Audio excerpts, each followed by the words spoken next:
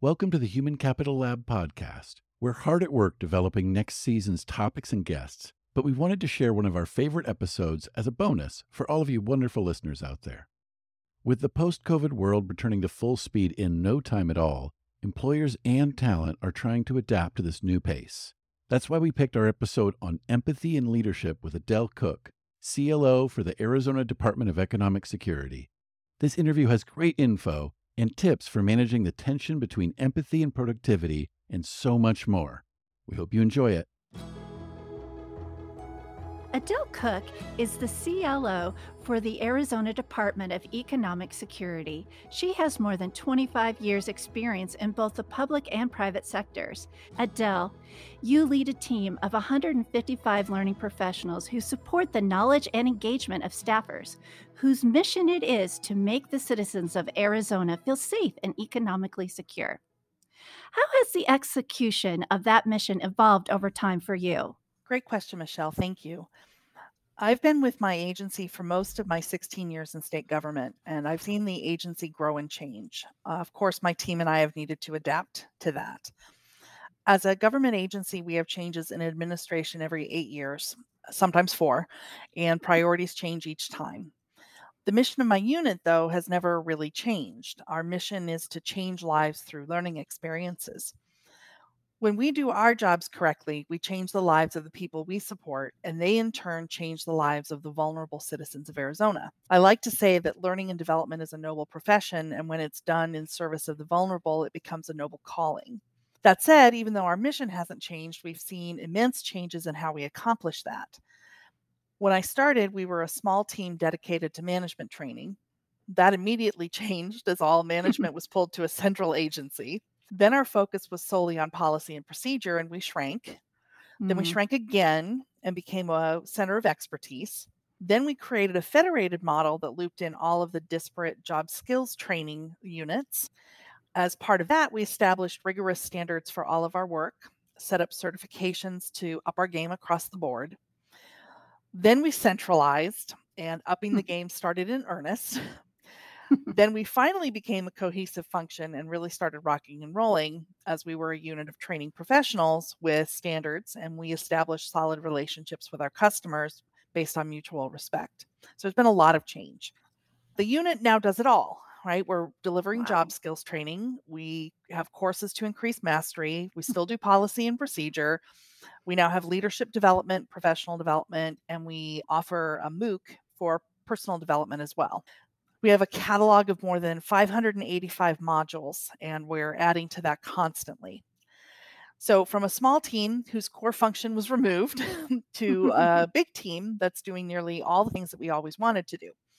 Not that we don't still have lots to do, especially around evaluation, but the evolution of L&D in my agency is really significant. And I attribute that to two things, really. Support from our director and the agency for training and development, which is really quite impressive these days, and the creation of highly skilled training professionals. It all comes down to my team, and they're amazing, if I do say so myself. We know who they take after Adele. It's really impressive.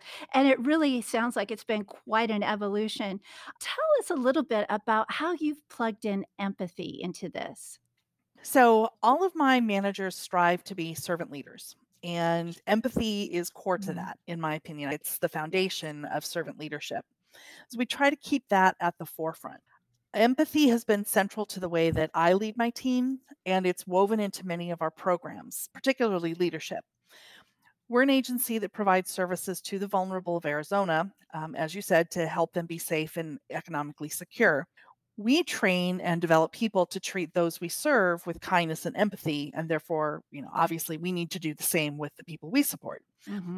Empathy came in as we as a unit moved to being centralized. Training staff felt a certain amount of displacement and trepidation as they moved from being embedded in business units to being an entity in and of themselves. So during that process, I tried hard to be understanding of where they were coming from and assuage fears, while at the same time being kind but firm about how things were going to work. It was a big change, and negotiating it was difficult really for all of us. Empathy came in at that point, and it still comes in day-to-day management, of course. The management team Mhm. models kindness and empathy and has been pretty successful at it if the things the team tells me are anything to go by. We need to be understanding of the workload of our customers, challenges and needs that they are facing. We have to be understanding of the impact those customers have on our team, which is sometimes challenging.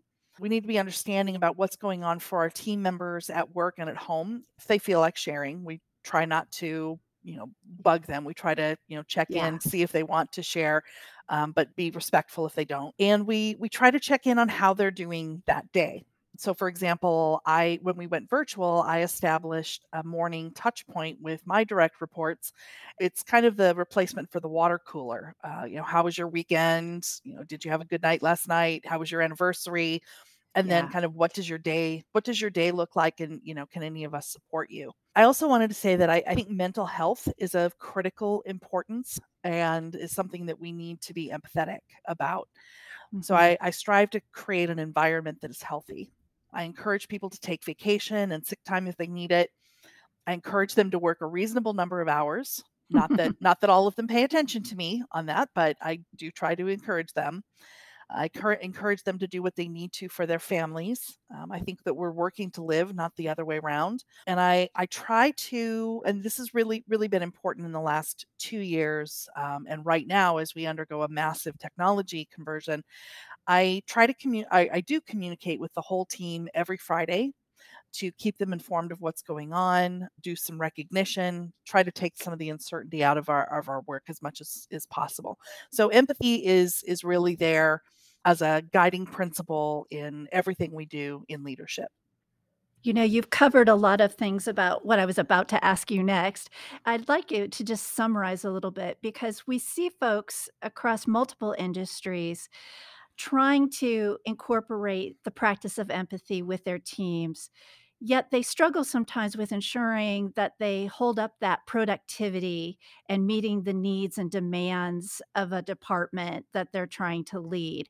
And so you've given us some examples of how you manage the tension that you may come across with your employees considering the customers that you're serving and the experiences that may impact your team as well. But others may like to hear some of your thoughts on how to manage that tension, especially now that it's elevated a little bit with the global pandemic and the overwhelming personal stress we all feel as a result of our own survivals of coming through it. Yeah, absolutely. And I agree it's possible to go overboard with empathy and become wishy-washy. I once told my wise woman very proudly, I always assume positive intent. And she said to me, and how's that working out for you? And I was like, well, it was working out pretty well until you asked that. But her Until her you point was, asked. yeah, until you asked that. Now I'm reflecting. It really is possible to go overboard. What we do to balance that is we first put ourselves in a mind frame of positive intent and confidence that things can be accomplished. And then we start off by setting clear and achievable goals and objectives. Everything that is done then ties to those goals and objectives. Empathy comes in because it should be present in how we accomplish those goals and objectives. I try to keep our eyes focused on the prize, which is meeting the Mhm. needs of our divisions and their employees and ultimately the people we serve. Specifically, we are preparing people to be functioning and productive professionals, whatever that happens to look like for the part of the organization they're in. There are inevitably challenges in achieving that customers, Yeah. logistics, staffing, all that kind of stuff. And empathy comes in helping our team members deal with those challenges. So, some of the things that we look at are removing barriers, smoothing relationships, creating a positive working climate, basically creating the enabling conditions for them to be effective without losing sight of that prize Of the goal, yeah. of the goal. So you have to have that positive, empathetic servant leadership mindset as the basis for what you're doing, but you absolutely have to start with setting those clear and achievable goals and objectives and helping people find their path through to that. So when you think about the evolution of implementing the servant leadership philosophies that are there and how empathy aligns with that.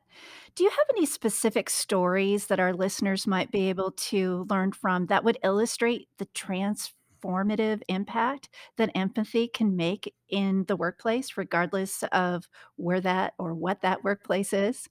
We have actually seen quite a lot of improvement in quite a few things. I mentioned earlier that we've implemented a leadership program that is all around servant leadership. And as a result of that, we've seen an increase in engagement and desire to stay with the organization, which is huge. Yes.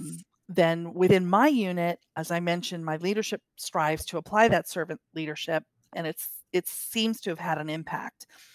Recently, I've received some really positive feedback from team members on the culture of our unit and our leadership team. The kind of hard result of that is our retention is pretty high, particularly as it compares to other places in government.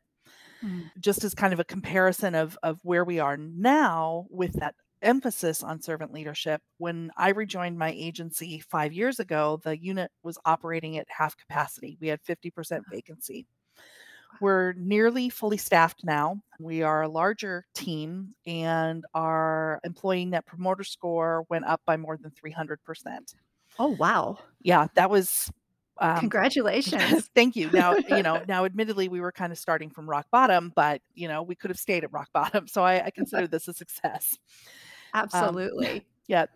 And, we are starting to see the impacts of the great resignation within our team, Mm. but several of the people who have left recently reached out to me specifically to tell me that it wasn't because of their leadership or the unit. They were life considerations. In that case, you still have to show empathy for them because you have to understand that they do have lives. They have to manage their careers accordingly so that they can work to live. So, overall, as we see leadership embracing empathy, we're seeing an corresponding increase of engagement within our teams. And I say this with heartfelt appreciation. I truly love the people who are on my team, and I think that makes a difference. Oh, I think it really does. With seeing the impact that your leaders who are displaying empathy in the workplace have when it comes to the engagement and retention you were telling us about, what advice do you have for those that are looking to enhance their empathetic practices? I actually have a lot. The first thing is doing a leadership point of view so that you know what your values and approaches are. This is really useful for yourself to kind of codify what it is that you think, but also you can share that with your team and they know where you're coming from. As you do that, if you don't find that empathy or something similar to that shows up, you really need to think hard about how you can change your perspective there. I would recommend looking into psychological safety and emotional Mm. intelligence. I'm really keen on psychological safety at the moment. It was something that really made a difference in my life. I recommend that people engage in reflection on their own careers and what they needed at various points and in various situations. I found that to be so helpful, Hmm. particularly as I mature as a leader and have, sort of seen the whale as it were. It makes it much easier to understand and empathize and know or at least guess what might be useful to someone at the same point or situation. And finally, I would say be curious in a kind way. Ask what and how questions. What do you think about that? What is your approach? How do you want to tackle that? What happened? I'm interested in what your thought processes are. This is something that I learned fairly recently, and I've really found that asking what and how comes across as more empathetic than asking why. Why did you do that? Why do you think that? It feels judgy. It feels judgy. Yeah, the Yeah. the the why somehow has gotten co-opted as a judgy thing. Mhm. So I guess I'd say that the two most important are self-reflection and curiosity. You want to reflect on yourself to understand where you might be coming from and ask and listen to understand where they really are coming from and meet where you both are. Oh, that's really helpful. I think about the colleagues that we interact with when we have the opportunity to be face to face with each other. And so many times they lack the time to reflect and think about their programs and where they could start. So, what advice do you have for those who are inspired by your story today and want to add empathetic leadership practices into their leadership program? We need to listen to understand and don't be afraid to be vulnerable. If you've been something that is similar to what they're going through, when it's appropriate, share. Always Mhm. listen first because it's not about you. It's not a tit for tat, this is going on with me. Oh, well, I went through that too. It's about helping them through a situation. But your experiences may help others feel seen and heard Mm. and may give them inspiration or at least something to think about. Great. Thank you so much. I'd like to give people some additional value other than our conversation for today. So, when you think about resources, what are two resources that listeners who want to learn more can pick up and access to learn a little bit more about the importance of empathy and how to incorporate it into their leadership programs? There are two things that have been really meaningful to me in my career. The first is a book by Timothy R. Clark called The Four Stages of Psychological Safety. And then, of course, anything on servant leadership by Ken Blanchard. Ah, He's yes. he's just amazing. So those two things have been really meaningful for me, and I would strongly recommend them for anybody who wants to become more empathetic or get ideas on how to weave that into their own leadership style. Oh, that's great. Thank you so much, Adele. Thank you for joining us. Thank you, Michelle. Thank you for joining us on the Human Capital Lab podcast, a growth network podcast production in collaboration with Bellevue University. For more about Bellevue University's Human Capital Lab, head to humancapitallab.org. If you were inspired today, pass the link on to a colleague or friend. Stay tuned for our next episode, and until then, keep learning to unlock the long-term potential of human capital.